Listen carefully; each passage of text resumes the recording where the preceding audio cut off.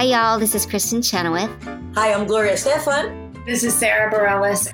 Hi, I'm Patti LuPone. This is Lin-Manuel Miranda. You're listening to the Broadway Podcast Network. The show to the history mix, switching up the flow as we add the prefix.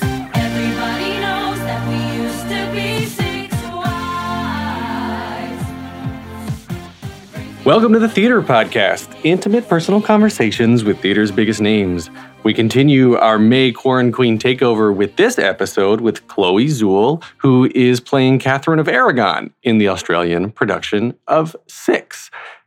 Chloe's was an interesting conversation, and I really, really loved just how real and how honest, and I guess talking about the struggle of keeping the business exciting and keeping the business fresh. Chloe was very honest, and at the end of the episode, after we had stopped recording, we continued to talk, and she said that she had wished that she had talked some more a little bit about the mental health aspect of her anxiety and whatnot, and so we started recording again. And as you hear this episode, we're going to edit in the final bit that we recorded into the middle of the episode where it makes sense. So when you're listening to it, it should all be totally streamless. But Chloe, thank you for wanting to say more and going back and giving us that opportunity to hear more of your story. But as she was going from job to job, she actually used the break. She's using this break in COVID-19 and the isolation to reflect on what she loves most about performing. Because in my opinion, she didn't say this, but in my opinion, I think she just got burnt out because she was trying hard. She literally closed one show and started Six the next morning. So just didn't have any time to relax and recuperate. And I don't envy the struggle that successful actors have to continue to do day after day. Even as you're working, even if you're in a successful show, you're always thinking about where your next job's going to come from. So just keep that in mind when you're supporting the arts, when you're supporting your actors, that this profession is hard. And these people that we're seeing on stage, on the Broadway world, on the main stage in Australia and on the West End stages, and I mean, they have worked their butts off to get where they are. They are the Olympians of theater, and they deserve all the accolades they can get. So before we get into this, let me just remind you to please open up your app wherever you're listening, leave a rating, please leave a review, follow me online at theater_podcast on Instagram and Twitter. And remember, you can find the video version of this interview at ttp.fm/Patreon, Patreon. And now everybody, please enjoy this episode with Chloe Zuhl. It is Ryan here, and I have a question for you. What do you do when you win? Like, are you a fist pumper, a woo-hooer, a hand clapper, a high fiver? I kind of like the high five, but if you want to hone in on those winning moves, check out Chumba Casino. At ChumbaCasino.com, choose from hundreds of social casino-style games for your chance to redeem serious cash prizes. There are new game releases weekly, plus free daily bonuses. So don't wait. Start having the most fun ever at ChumbaCasino.com. No purchase necessary. VGW. Void where prohibited by law. See terms and conditions. 18+.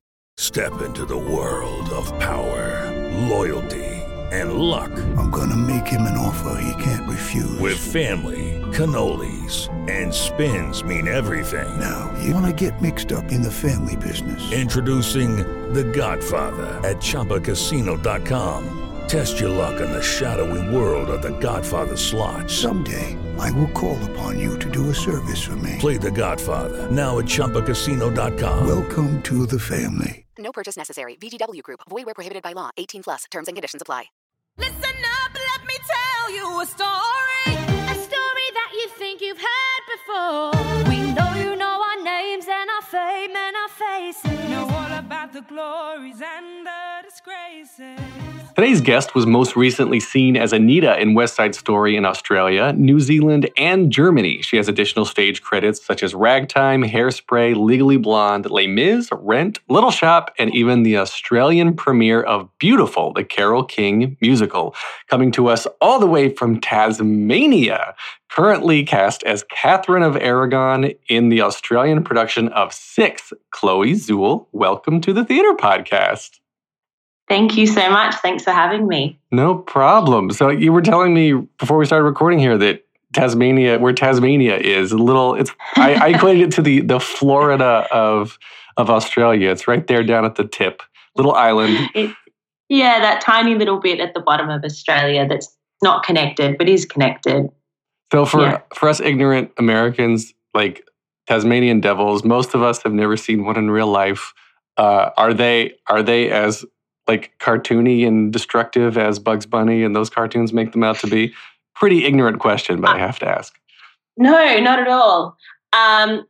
No, look, I don't know. I'm actually not from Tasmania. My husband is a born and bred Tasmanian, Taswegian, whatever you'd like to call him, and he absolutely loves it here. And when all of this coronavirus happened and our jobs and our industry ceased to exist, we had to make a quick decision about what to do. And I mean, that's the short version, but that's why we're here in Tasmania. So my knowledge of Tasmania and its native animals and other such things is, it's limited.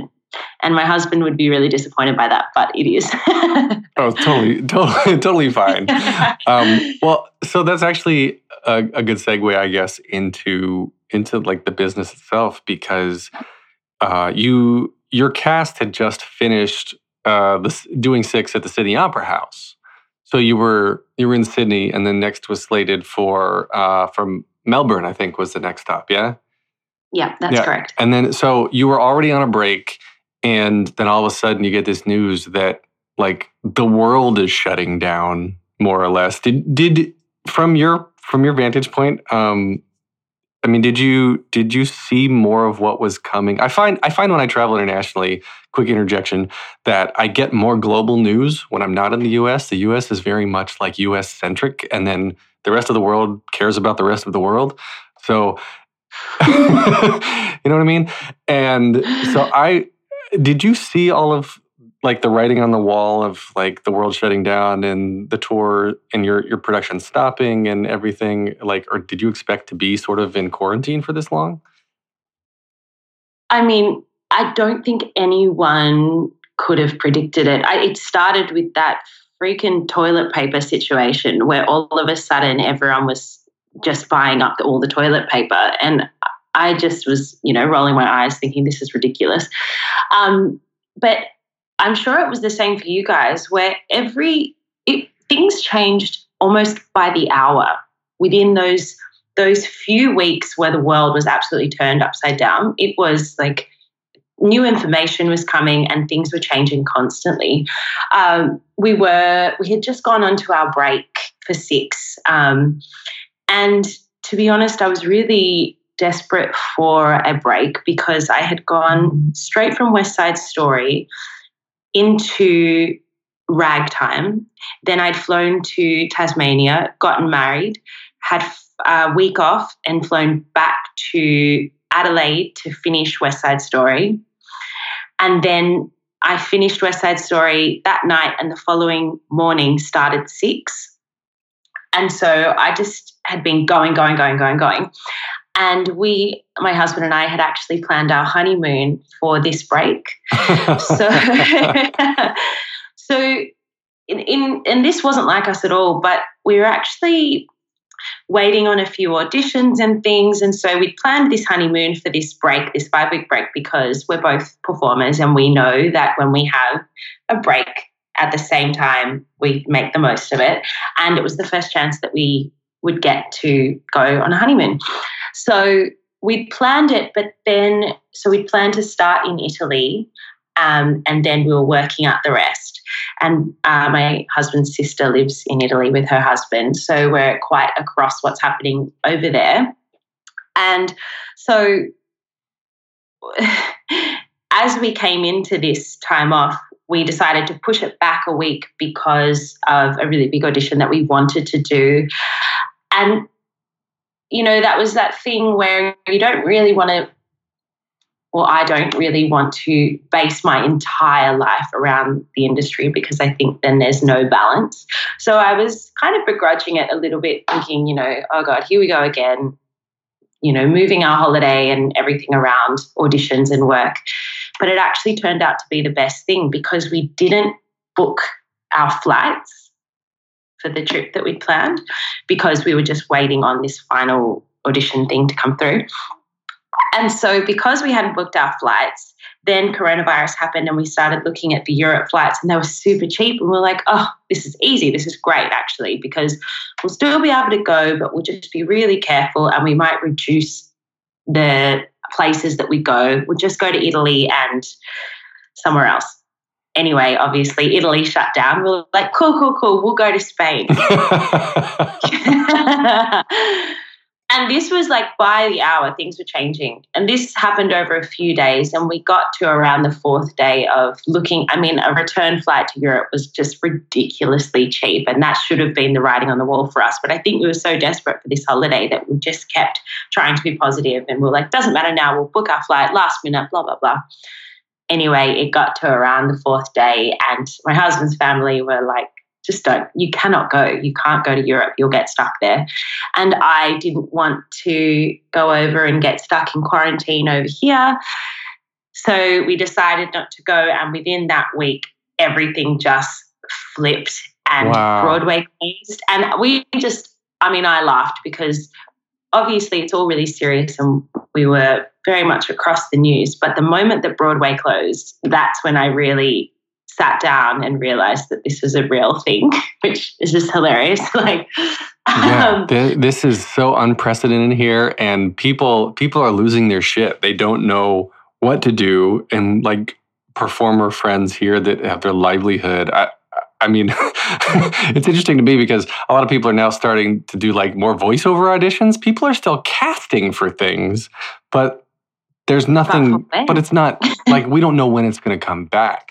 And there's already some, like, it's really been sad because there's been some shows that didn't open that announced that they just said that we're just not going to open. And then some, like, seasonal houses are like, our whole summer stock, we're canceling it, everything's done. People whose livelihood depend on all of this are just like, what do we do now? So you have tons of fundraisers and people who can, donating to support the Actors Fund and the COVID Emergency Relief Fund for Broadway Cares, Equity Fights AIDS.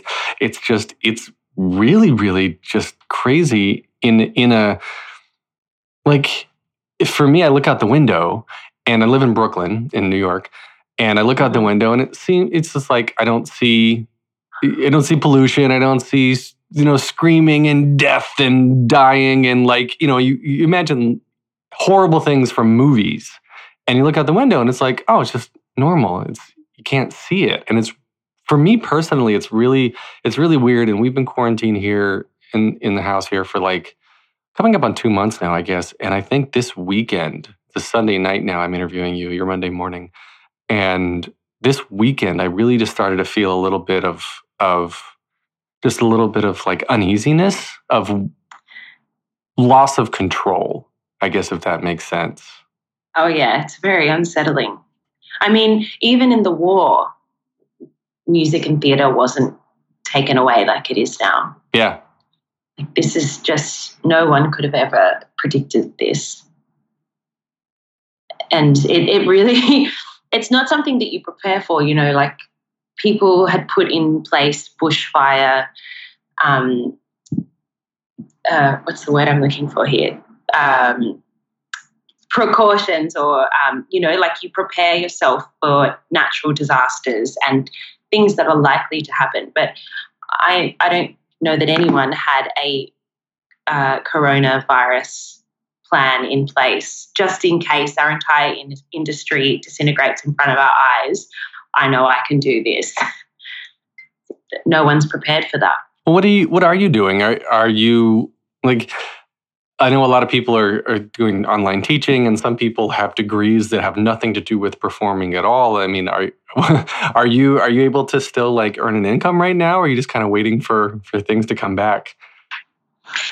A few years ago, I studied Pilates teaching and I teach reformer Pilates just to have a backup and so that if I decided to get pregnant, I could work teaching Pilates and support myself. Also because my husband's a performer and that's tricky, Mm-hmm. Obviously, I can't teach Pilates right now. And I was that kid that just put all my eggs in this basket and only wanted to perform, only thought about performing. That was just always what I was going to do. And I have been lucky enough to do that for years and years. This is all I've done other than teaching Pilates or working in a cafe. But this is that time where I can't work in a cafe, I can't teach Pilates. And I have been, over the last week especially, sitting here thinking, what do I love? What am I passionate about? What else can I do? What do I care enough about to have the discipline to study? What am I even good at?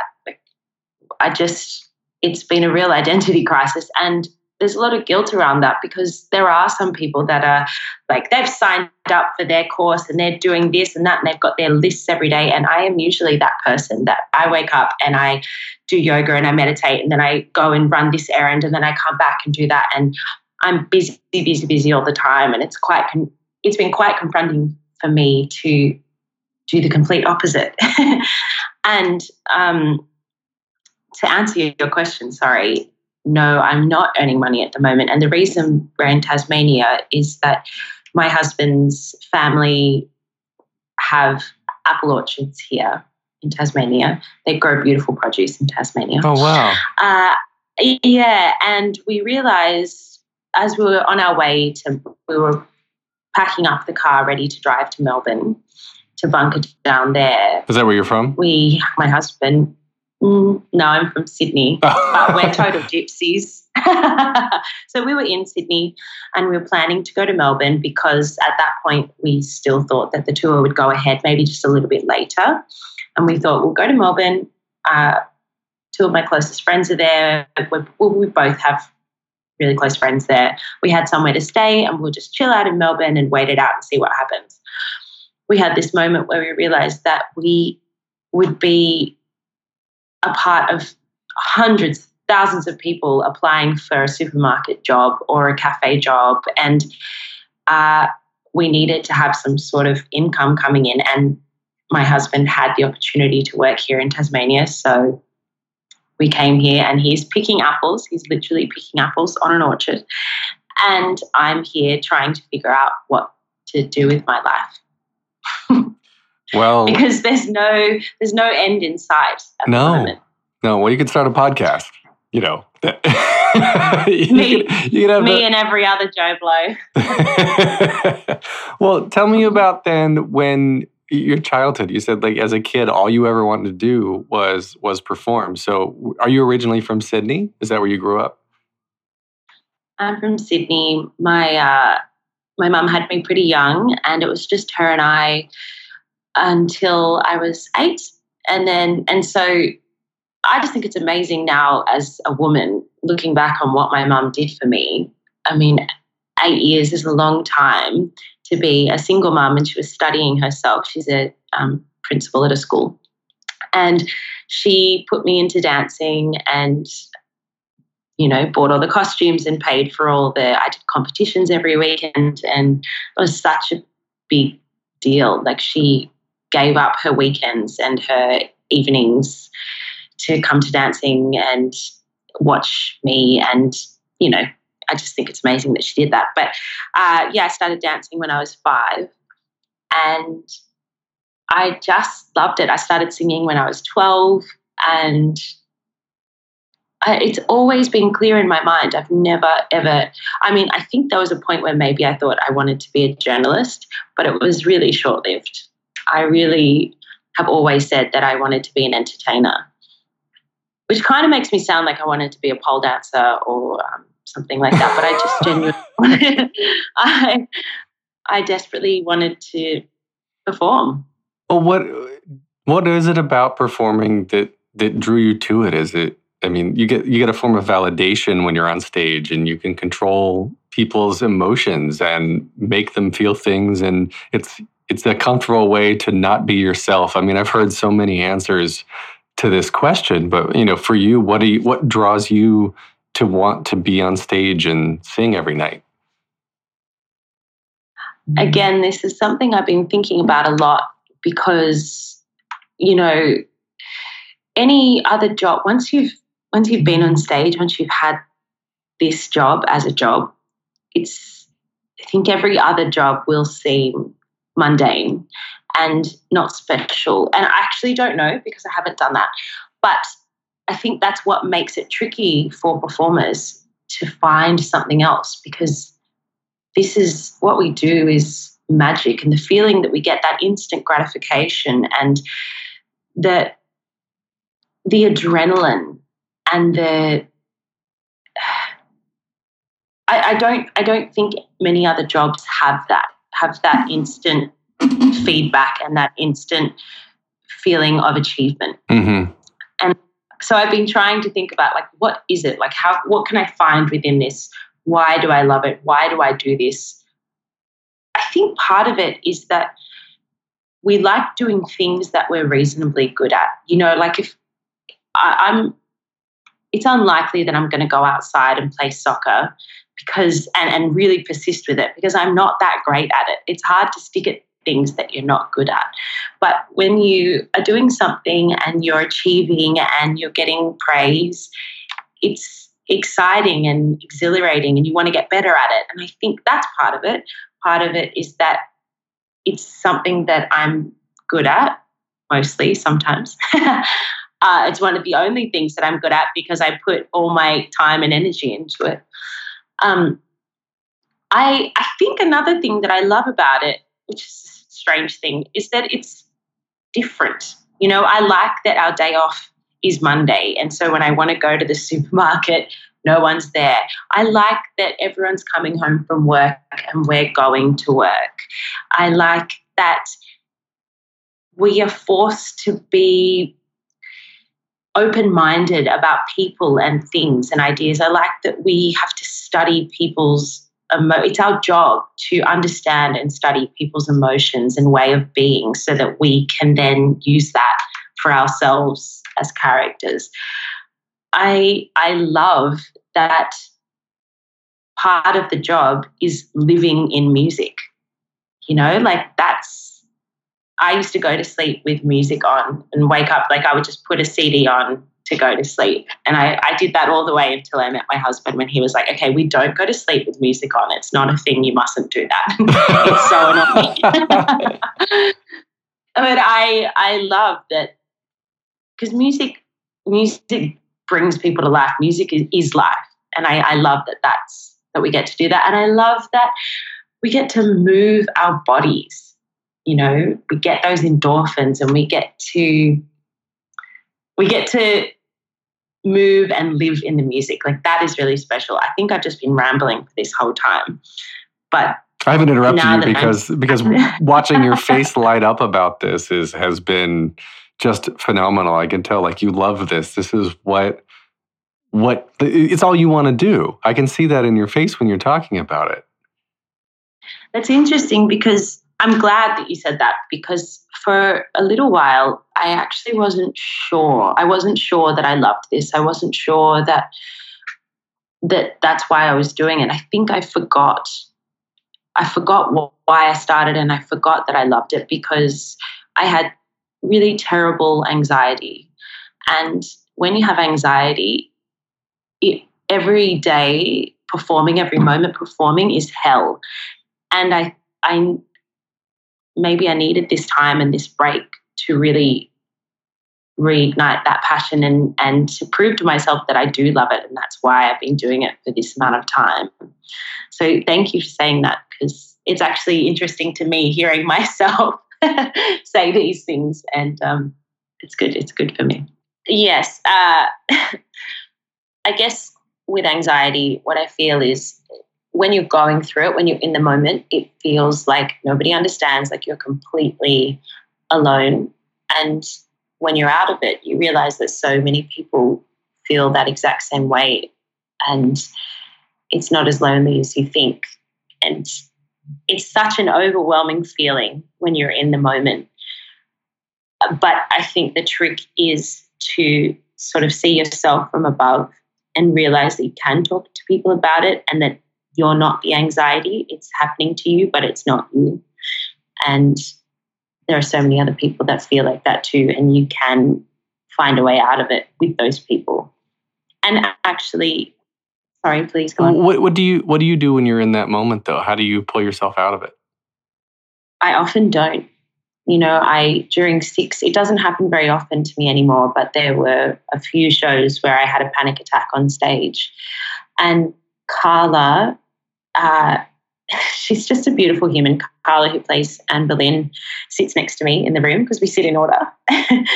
And she could see it in my eyes. I think my eyes must have glazed over or something. I mean, there was literally one show where I started choking on one of my lines because I felt like I couldn't breathe.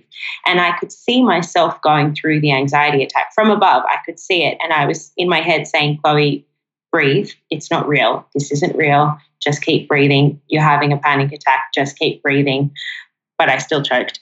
And Carla, when I came off, just gave me the biggest hug and covered me in her arms and her body, and Kiana came and did the same, and they gave me so much love, and I felt so supported. And all the girls said to me, next time that happens, just look at one of us, just lock eyes with us, and we've got you. We've always got you.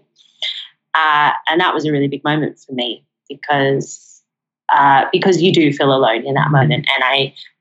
And I did say to myself, you know what, next time it happens, I will look at them and they will carry me, and I won't feel alone, and I'll be okay.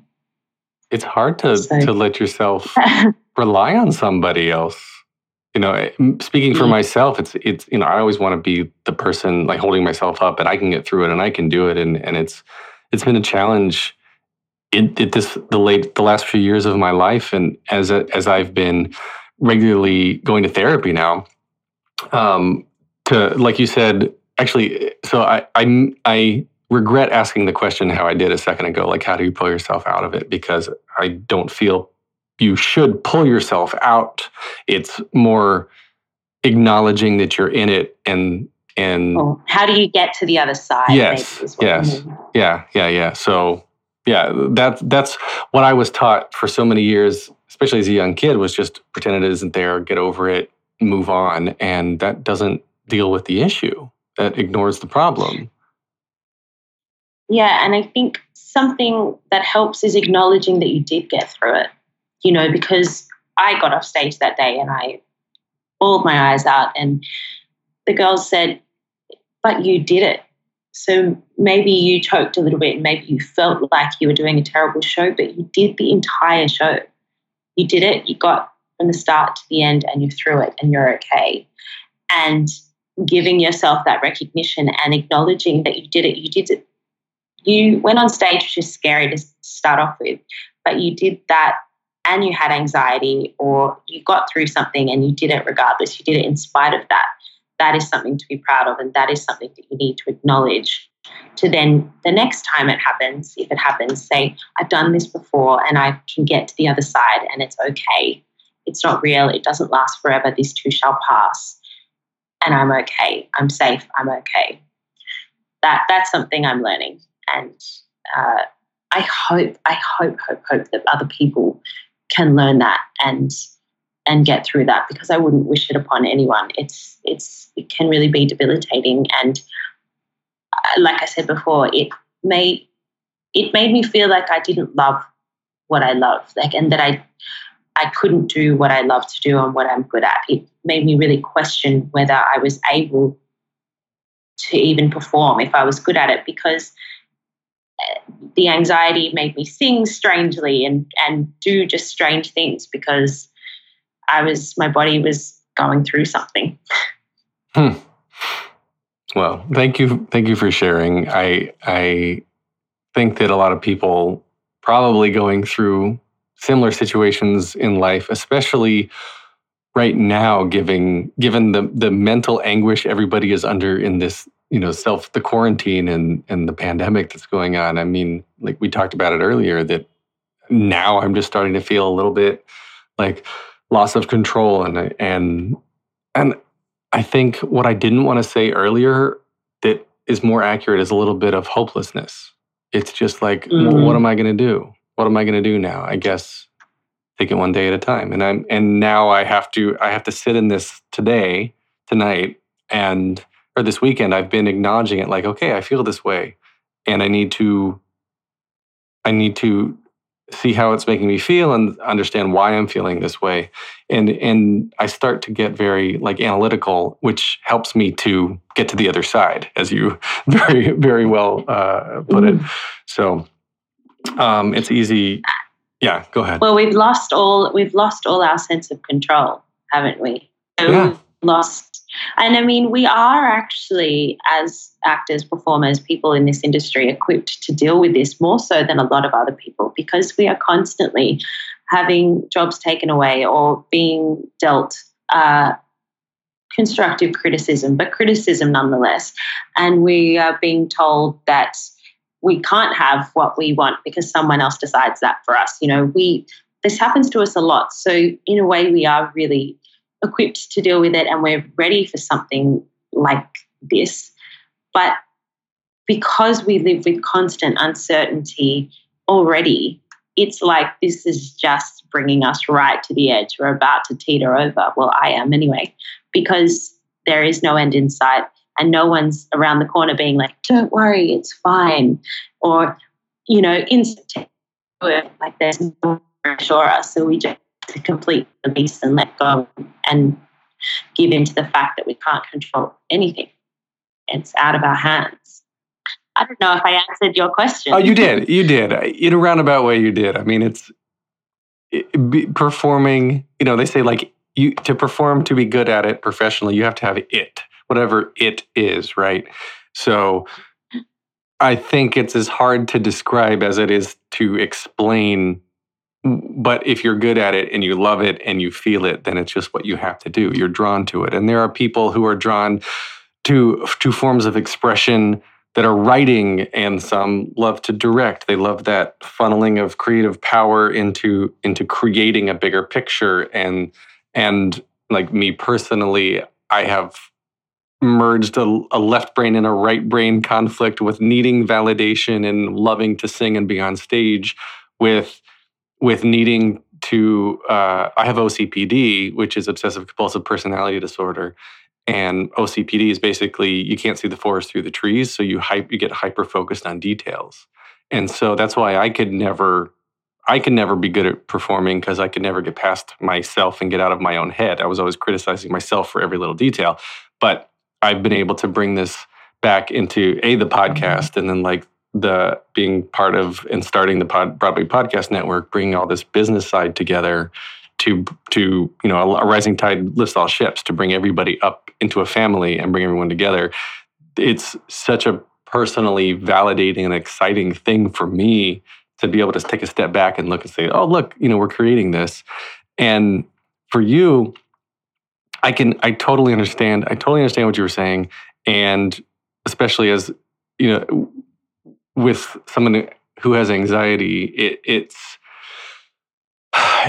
you are constantly kind of in fear of something. You know, you're putting that on yourself, and getting that validation from the applause, and knowing that, I mean, the show, you keep getting work and you keep getting hired because you're good, and it's a way to validate yourself, and it's a way to feel good about yourself, and in doing something, feeling good and getting validated, doing something that also chemically releases all the love hormones and the endorphins, the good bits that your brain needs, right?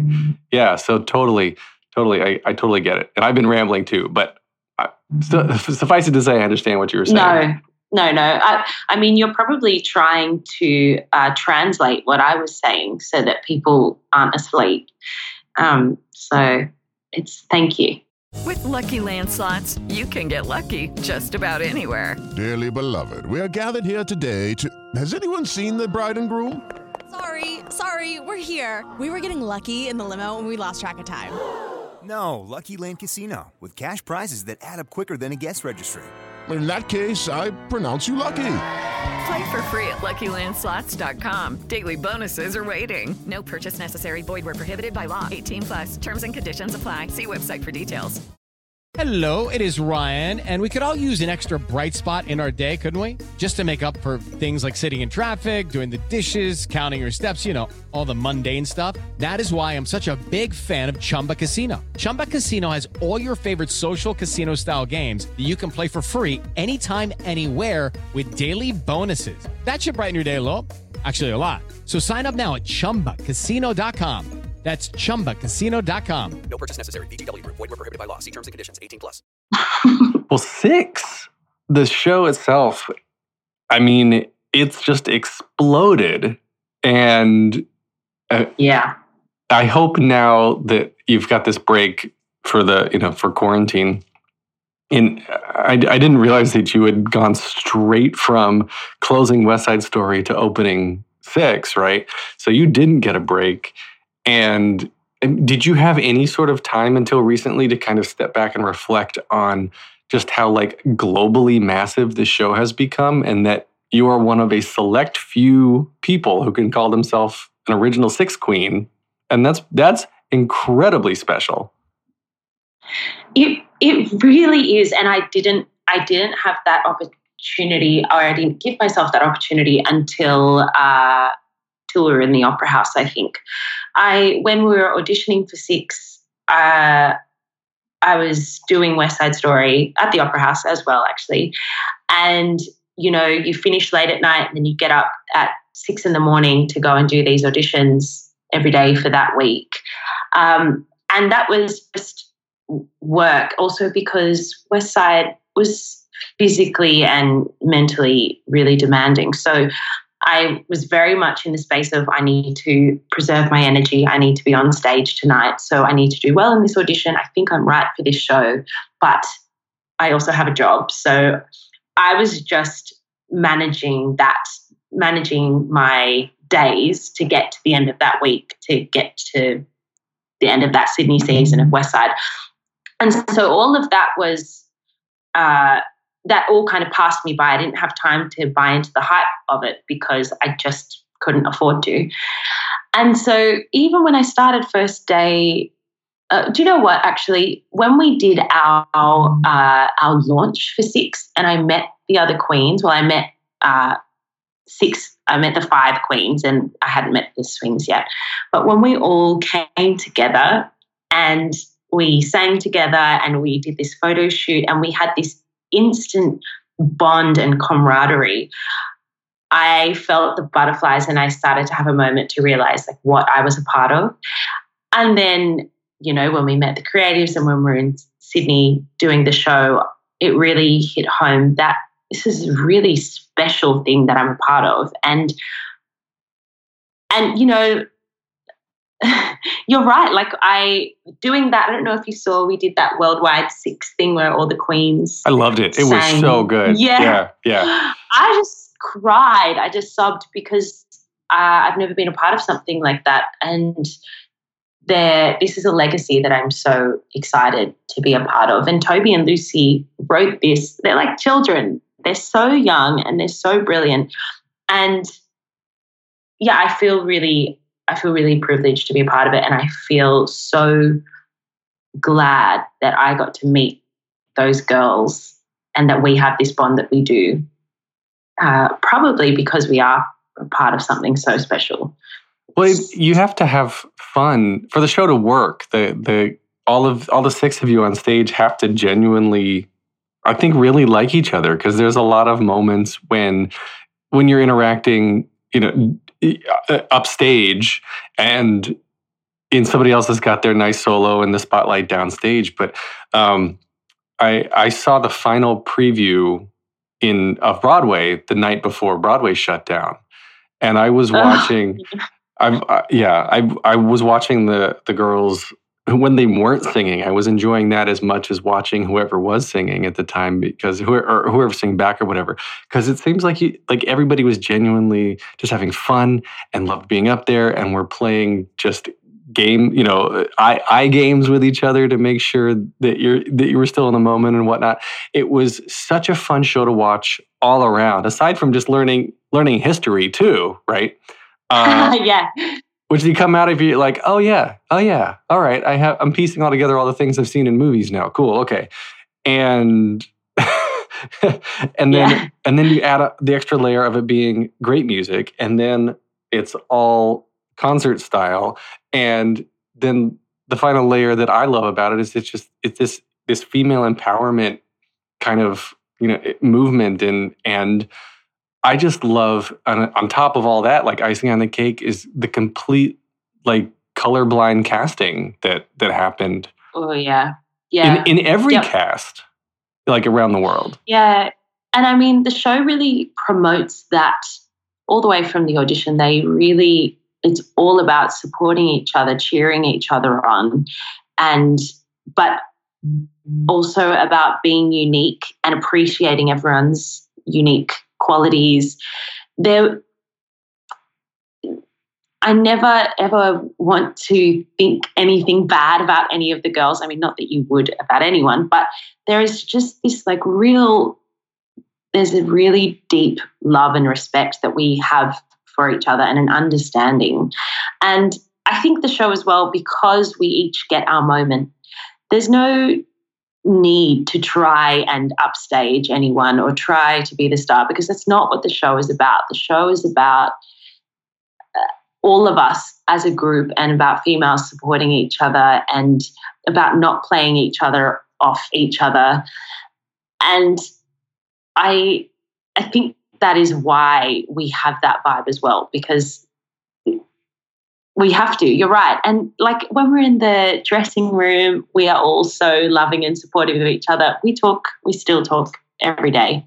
Like I literally just got a text we have a WhatsApp group. Yeah. And they're just going off.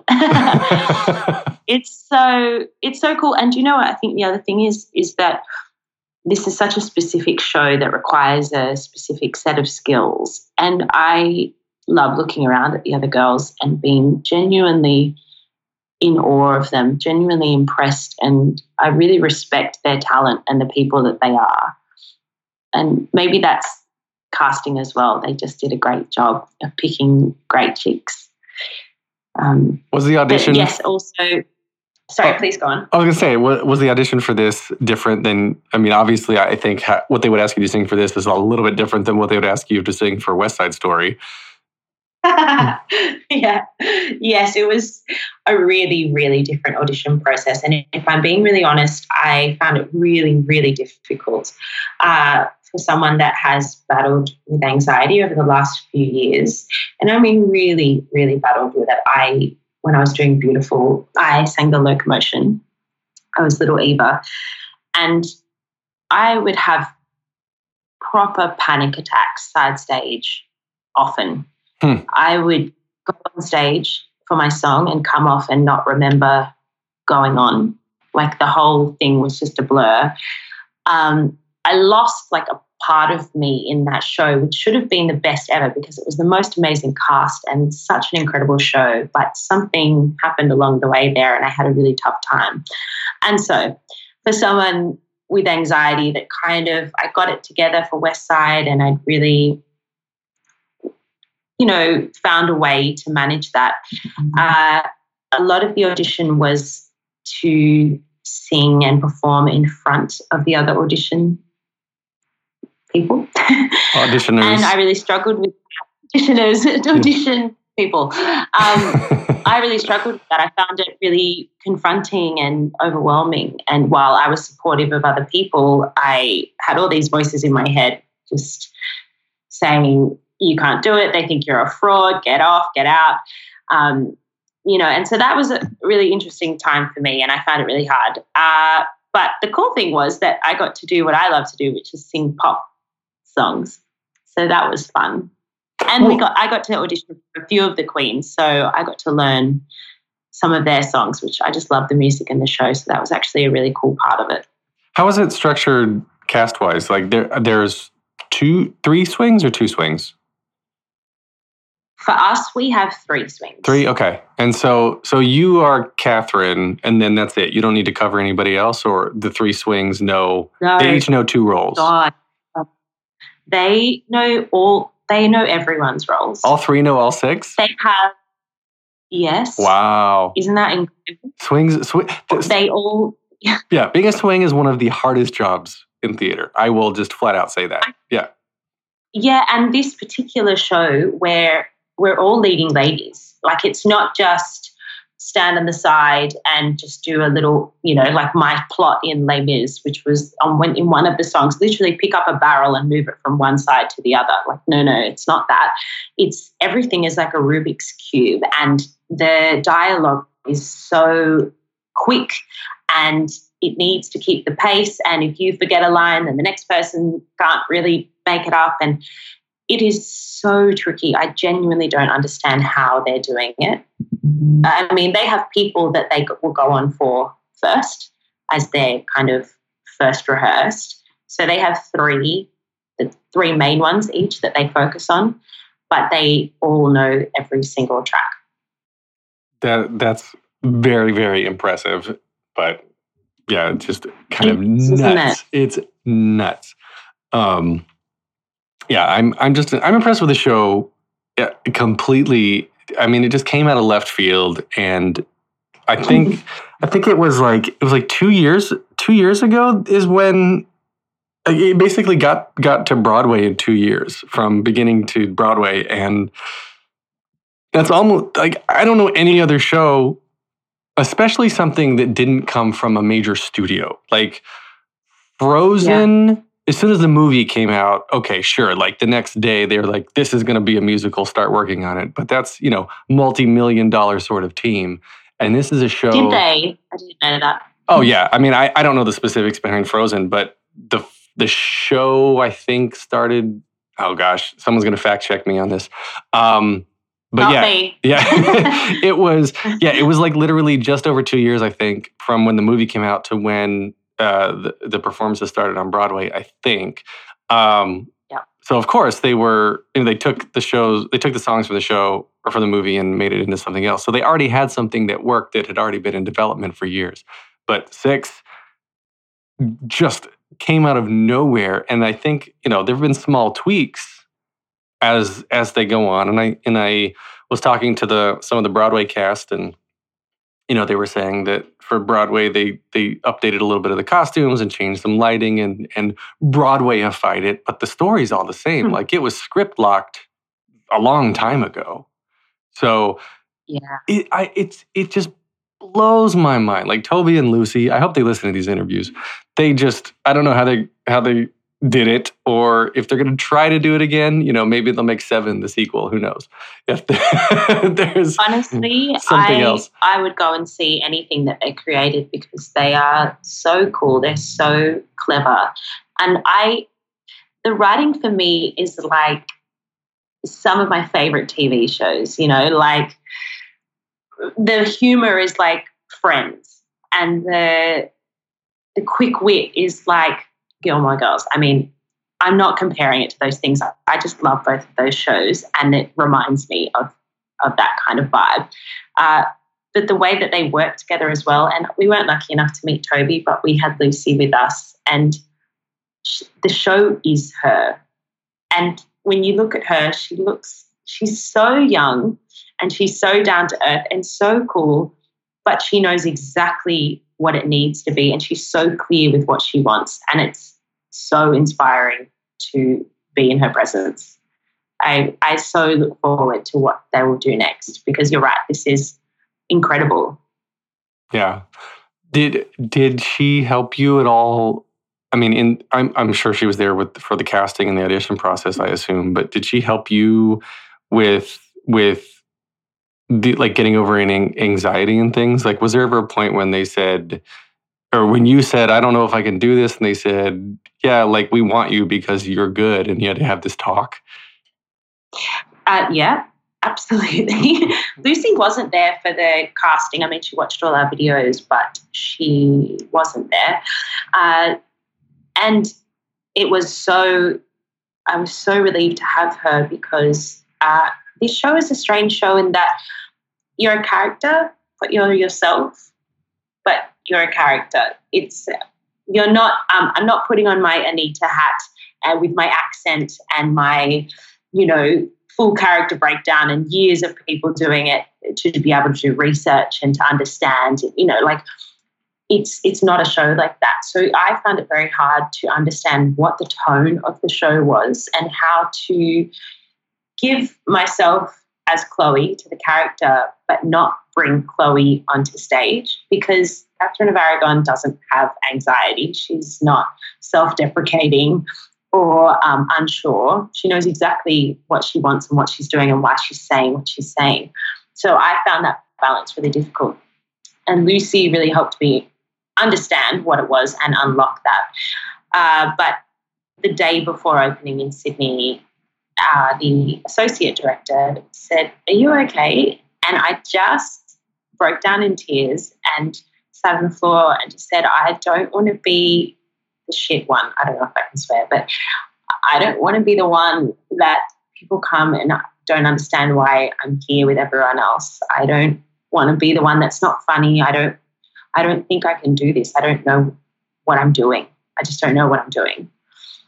And they gave me both of them gave me a really lovely pep talk. And I shouldn't have needed it, but I needed it. And that was a really special thing to have the writer of the show encourage me and ensure that I was there for a reason. Well, make me feel like I was there for a reason. You are. You wouldn't have been cast. You would not have been cast. From everything I've seen, it is a well-deserved role for you. So I agree. I agree and support that. I've mentioned this a couple times on the podcast. I get back to it a lot, but my conversation with Patty Murin, which was, it was a year ago at this point. She used to have, after she was opened as Anna in Frozen and had been doing this great role for months and months, she started to get these panic attacks because it was the maintenance of the pressure of the maintenance to be this Disney princess. And so she would call out before shows, sometimes mid-show, she would have to stop because of anxiety. So like, you're not alone. Some of the most talented people in the industry, through all their success, still deal with all of this, and it's part of what makes us good. I think is being able to self-analyze and understand what we did right and understand what we did wrong and work out what we need to improve. Every person that I know that's a performer, that's a good performer, is constantly working out what they can do to be better and how they can improve their performance and what they're doing. So I think that is part of why anxiety comes easily to us, because you are sitting there picking apart what's right and wrong about what you're doing. And we do it as well when we're watching shows. We think, okay, I don't like that, I didn't like that, or I think that was flat, or I think that was sharp, or whatever it is.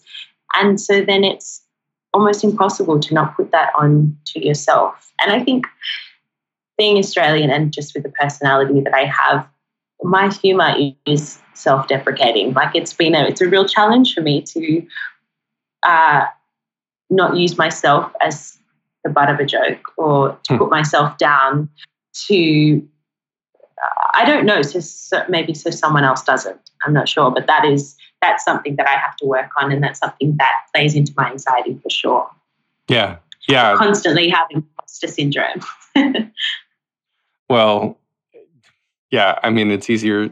I can sit here and tell you you're fine, but only you can believe that, and some people. Yeah, and that's the work, right? Yeah. Some people their entire life they go hearing that. You look at people like Robin Williams, right?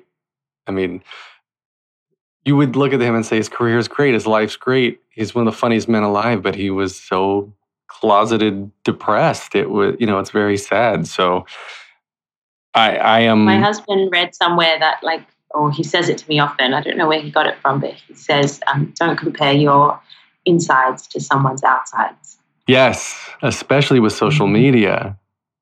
Mm-hmm. Because all social media is just like, hey, I'm going to the beach and I'm doing this and I'm happy here. And it's kind of hypocritical though, because I always post good things and happy things as well. and then I get down on people when someone's like, I've had a bad day and I can't tell you what's going on, but just send me your thoughts. I'm like, oh, they just need attention. Someone just give that person attention. They need sympathy or something. And so, like, obviously there's a reason they're saying that needs to be validated. And I acknowledge that. And God, there's no right answer. And this is just so hard in general to just be a nice person these days, because you don't know. I mean, you know what I'm trying to say? Like, especially with social media, maybe be a nice person, not the right way, what I'm trying to say. But with social media, people can follow you.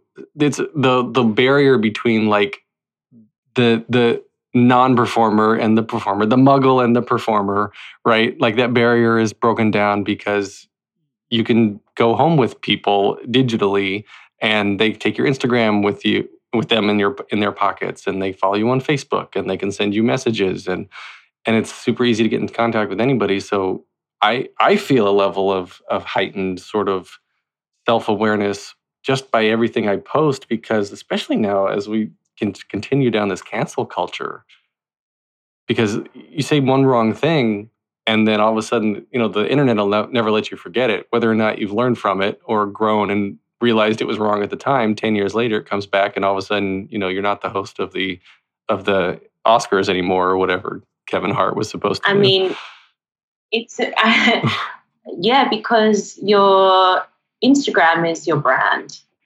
And so while it is supposed to be representing your real life, it's representing what you want people to see as your real life and what you're comfortable with people seeing as your real life. And for us as performers, and well, I mean, sure, for loads of people, what is on our Instagram is how we're represented to casting and fans, So it's a lot. That's a lot of pressure on one platform. Yeah. Well, your Instagram is beautiful. I was looking through it to try to find some talking points for this interview, and I was like, oh, she's just a very, very well put together person. Yeah.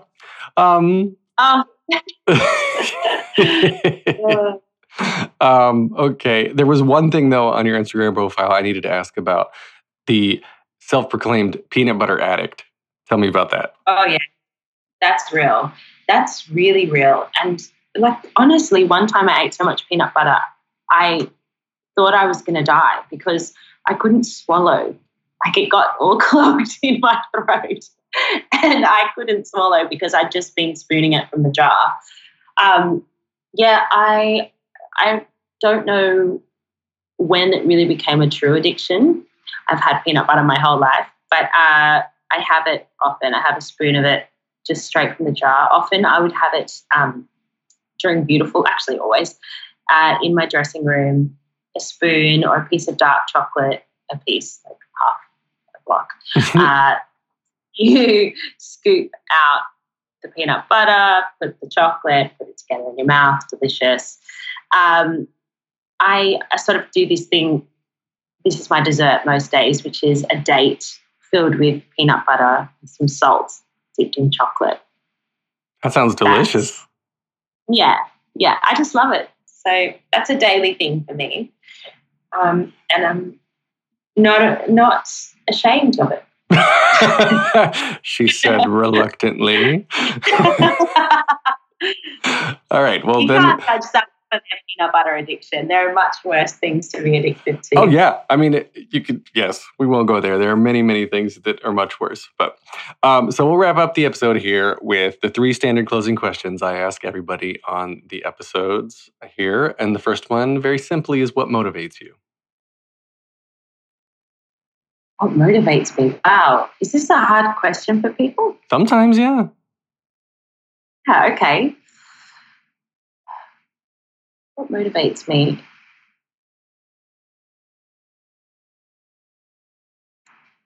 I genuinely don't know how to answer that. I think a lot of things. I think the people that I have decided to keep in my life, my dear friends, my friends that are, one of my dear friends is a mum and just has her life together, and I constantly am motivated to be more like her. My partner, who is just the hardest worker and really, really good at what he does. And another dear friend of mine who is constantly kind, always kind. Kindness always comes first. And so all three of them motivate me to be a better version of myself and also to work hard. Does that answer your question? Because it seems like today I don't know how to answer questions. You're fine. No need to have any anxiety over this interview. Don't worry. So the next question is, what advice would you give to your younger self and younger people listening now starting out down a similar path? Maybe this is a controversial one, but I would say as much as it's so amazing to put all your eggs in one basket, and maybe that's why I'm here, I would spend a little bit of time finding other things that I love so that when industry, when shows, when work isn't going to plan, that I have something else that I'm passionate about that I love. I would take a moment to figure that out and give that some time over the years so that in a situation like this, I had a little bit more power. I think there's power in knowledge of everything. So that would be the other piece of advice. Just constantly learn. And actually, Americans are so amazing at that. That's something I really respect about all of you. I feel like people are constantly going to class and taking workshops and putting themselves out there. And I am very much inspired by that. We do like to overwork. I will agree with that. Yes. Okay, so the final question then. If you could only see one show for the rest of your life, but you can see it as many times as you want, what would you see? Hamilton. Hamilton? Yeah, that's a no-brainer. Oh, you like the hit? That is the best show ever written. Is it the history or the music or what? What is it about it? I think it's the music, but it's the genius in his lyrics as well. The way that he ties two sentences together with one word, the way that he uses the rhythm to convey the character's feelings, the way that he's blended rap and pop and musical all into one. Like when I want to run, and I can't run, I'm a terrible runner. I've got knees that hit each other. If you want something to laugh at, you should film me on a treadmill. But if I ever want to run, I run to Yorktown because it's an absolute banger. It's so good. And I'm not that sort of person that listens to music theatre songs at the gym. I mean, there are people like that. I'm just not one of them. But I love that he blended two things that I love, music theatre and pop, R&B, rap, and smushed them together into one spot. I love it. I love it too. I agree. Show. So where can we find you online? You can find me on Instagram, Chloe Zuul. You can look. I have a blog that I started a while ago that's half finished. So that'll be up. This is the perfect time to do it, right? So that'll be somewhere at some point. Okay. There might be a YouTube video of me here or there, but I don't want to send you to them because God knows what you'll find. Oh, goodness. All right. Well, you can get... I'm good at the self-promotion, clearly. You can get more of me at thetheaterpodcast.com. Show your support at thetheaterpodcast.com/Patreon. I'm on Instagram and Twitter at theater_podcast, on Facebook /officialtheaterpodcast. Please leave a rating and a review. They all help. This is edited by Matthew Hendershot. And Chloe, thank you so much for this interview. This has been a lot of fun. Thank you for having me. Take a deep breath, make the world a little colorful. Hey, it's Leslie Odom Jr. here on the Broadway Podcast Network to tell you about the Rise Theater Directory, a program of Maestro Music. Rise is a national online resource designed to connect and empower backstage and administrative and creative theater professionals from underrepresented backgrounds. If you work or aspire to work in the theater community, this can help you find your next project. And if you hire theater professionals, search the Rise Theater Directory to find your next team. Create your profile now and get more information by visiting risetheater.org. That's theater with an RERISETHEATRE.org, because only together we rise.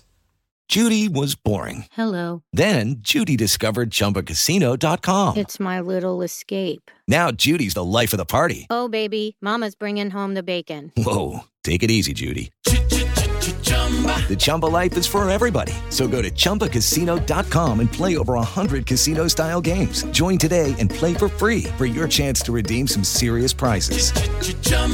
ChumbaCasino.com. No purchase necessary. Void where prohibited by law. 18+ terms and conditions apply. See website for details.